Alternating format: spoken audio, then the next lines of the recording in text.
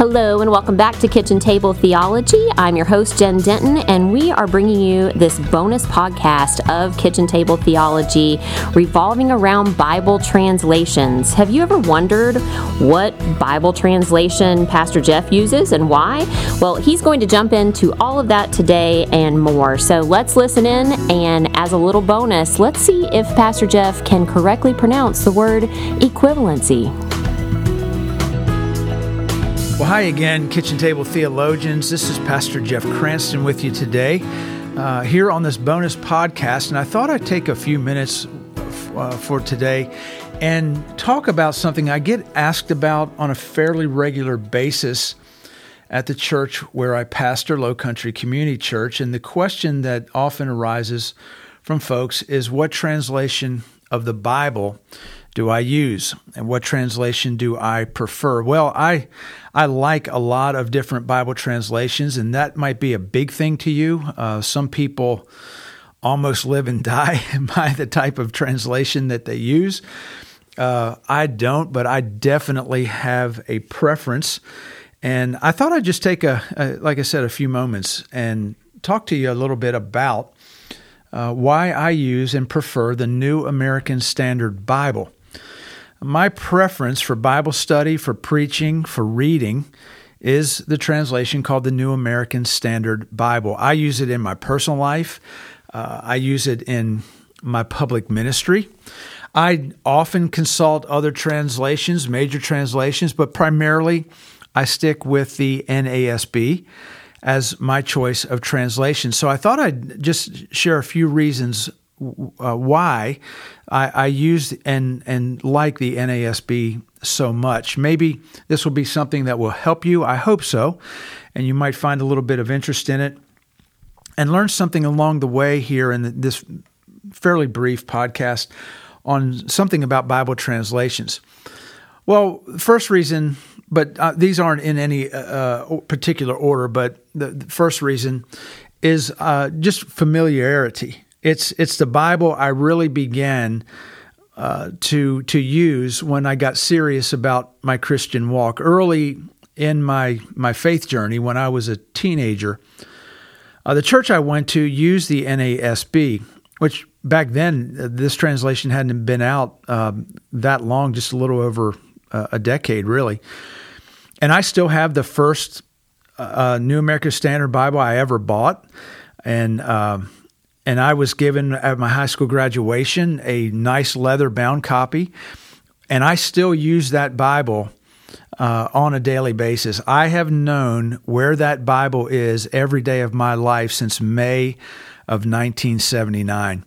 So since the beginning of, really, I would think my conversion, I could say, I've been reading the NASB, and a lot of my early Christian life was spent poring over the pages of this translation. So I'm very familiar with it from my youth. It was the Bible that I used to go through Bible college and seminary graduate school. So very familiar with it. That's one reason I still use it today. Another reason is its accuracy, and I think this, for me, this is the primary reason that I use it. And I believe there are many good, healthy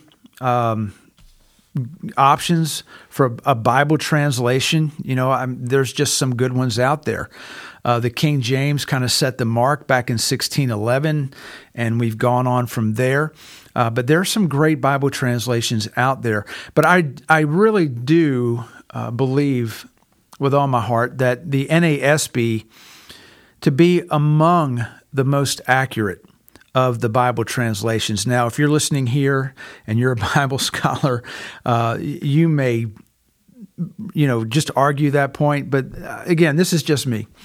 And the publishers of the NASB call it the most accurate translation, and I think they just don't do that to sell them. But even as I interact with the biblical languages of Hebrew and Greek and Aramaic for sermon prep and ministry, I find the NASB to be a great translation. Little thing here about Bible translations, just a couple of ideas that maybe you're not familiar with, but I think it would do you well to be familiar with this.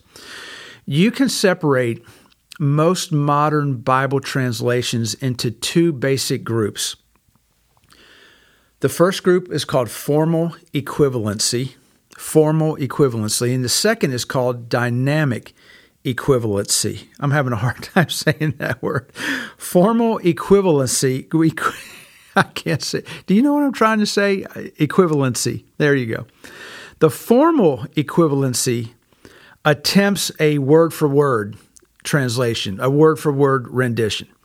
And that really provides as literal a translation as possible.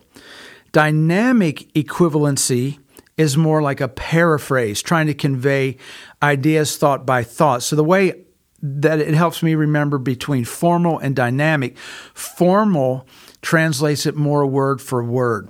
Dynamic translates it thought for thought. Now, no one language corresponds perfectly with any other language.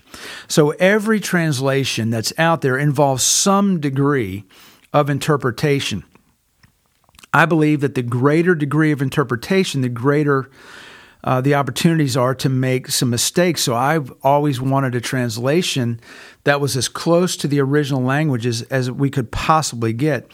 So a translation that's based on formal equivalency has a low degree of interpretation, which I think is good. Translators are trying to convey the meaning of each particular word.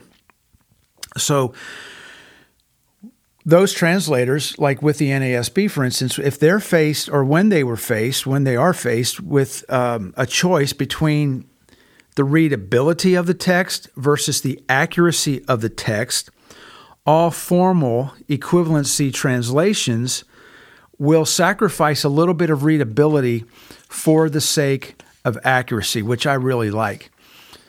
By its very nature, the other way, the dynamic equivalency translators, that requires a higher degree of interpretation.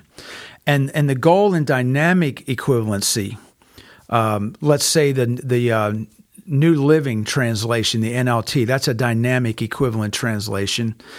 The goal there is to make the Bible more readable.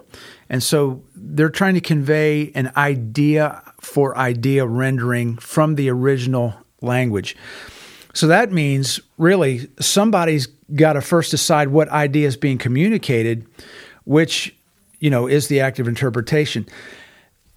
And how translators view Scripture becomes really, really important at that point. So I think the NASB, because it is the most literal English translation we have, that leaves not much room for interpretation, which is a good thing. Another reason I really like the NASB is that it's been around for a while. It's been proven. It's stood the test of time. Its initial publications, it was being translated in the 60s. It started to be published in the 70s. And it's only undergone two major revisions since it was first published. One was in 1995, and the other one has just occurred as I am recording this in 2020. There's a major translation out this year, or a major revision out this year of the NASB.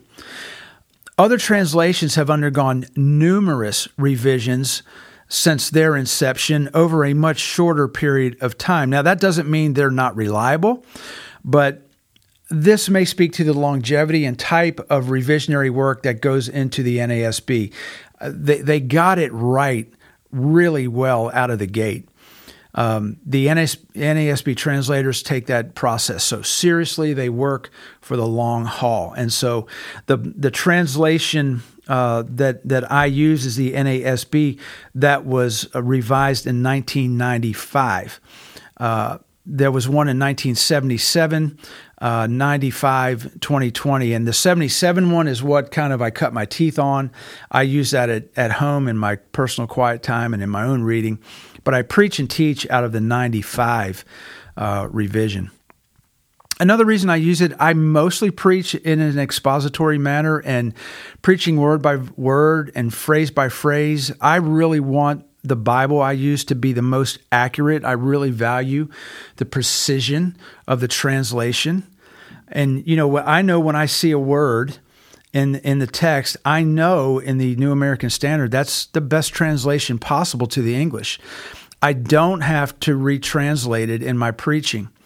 In the 90s, I used another translation for about 6 or 7 years, and I found myself, after doing my own study in the original languages, so often I would be reading that particular translation while I was preaching and say, here's what it says, and I would read it from that translation, and then I would have to say, I know it reads like this, but what it really should say is, and I got to thinking after a while, why am I having to do that?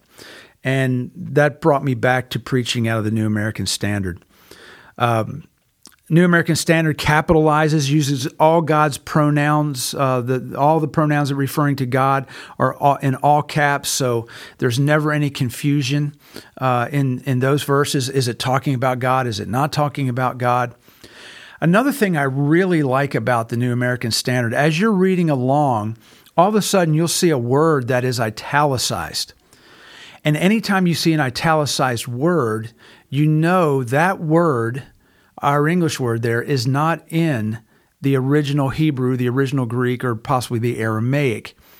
And that word has been inserted by the translators to make it understandable and readable in English. But when you see an italicized word, that wasn't part of the original language, the original writing, which really does help you to know what's what. Some of the Bibles that I use of the New American Standard to help me in my Bible studies, I use a thing called the Keyword Study Bible. I could not, if you are a serious student of the Bible, I cannot recommend the Keyword Study Bible enough. Now, you can get it in different translations. Mine, of course, is in the New American Standard. Keyword Study Bible. It underlines the key words of every verse, and then in the back of the study Bible, it hooks you up with their meanings, where else they're found in the text. It is just a tremendous tool to use. If you don't have one, I would really encourage you to get one. Keyword Study Bible.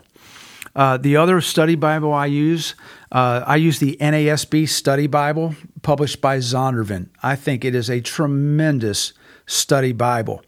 And you can't go wrong with that. I talk about that a little bit, mentioning it in the appendix. I think it's in the appendix of my most recent book, Your Greatest Adventure, NASB Study Bible from Zondervan. I also use in the NASB translation the Ryrie Study Bible, R-Y-R-I-E, named for Charles Ryrie, who taught at Dallas Theological Seminary for decades. Another great study Bible. But there you go. I hope that will be a little bit helpful on why I use the New American Standard Bible. Thanks for listening. Hope you have a wonderful day, and I'll see you on our next podcast right here on Kitchen Table Theology. Thanks for joining us. We hope you have enjoyed today's bonus podcast. As we wrap up, let's remember that the real power of theology is not only knowing it, but applying it. Thanks so much for listening. We hope that our time together today has helped you become a better kitchen table theologian. See you next time.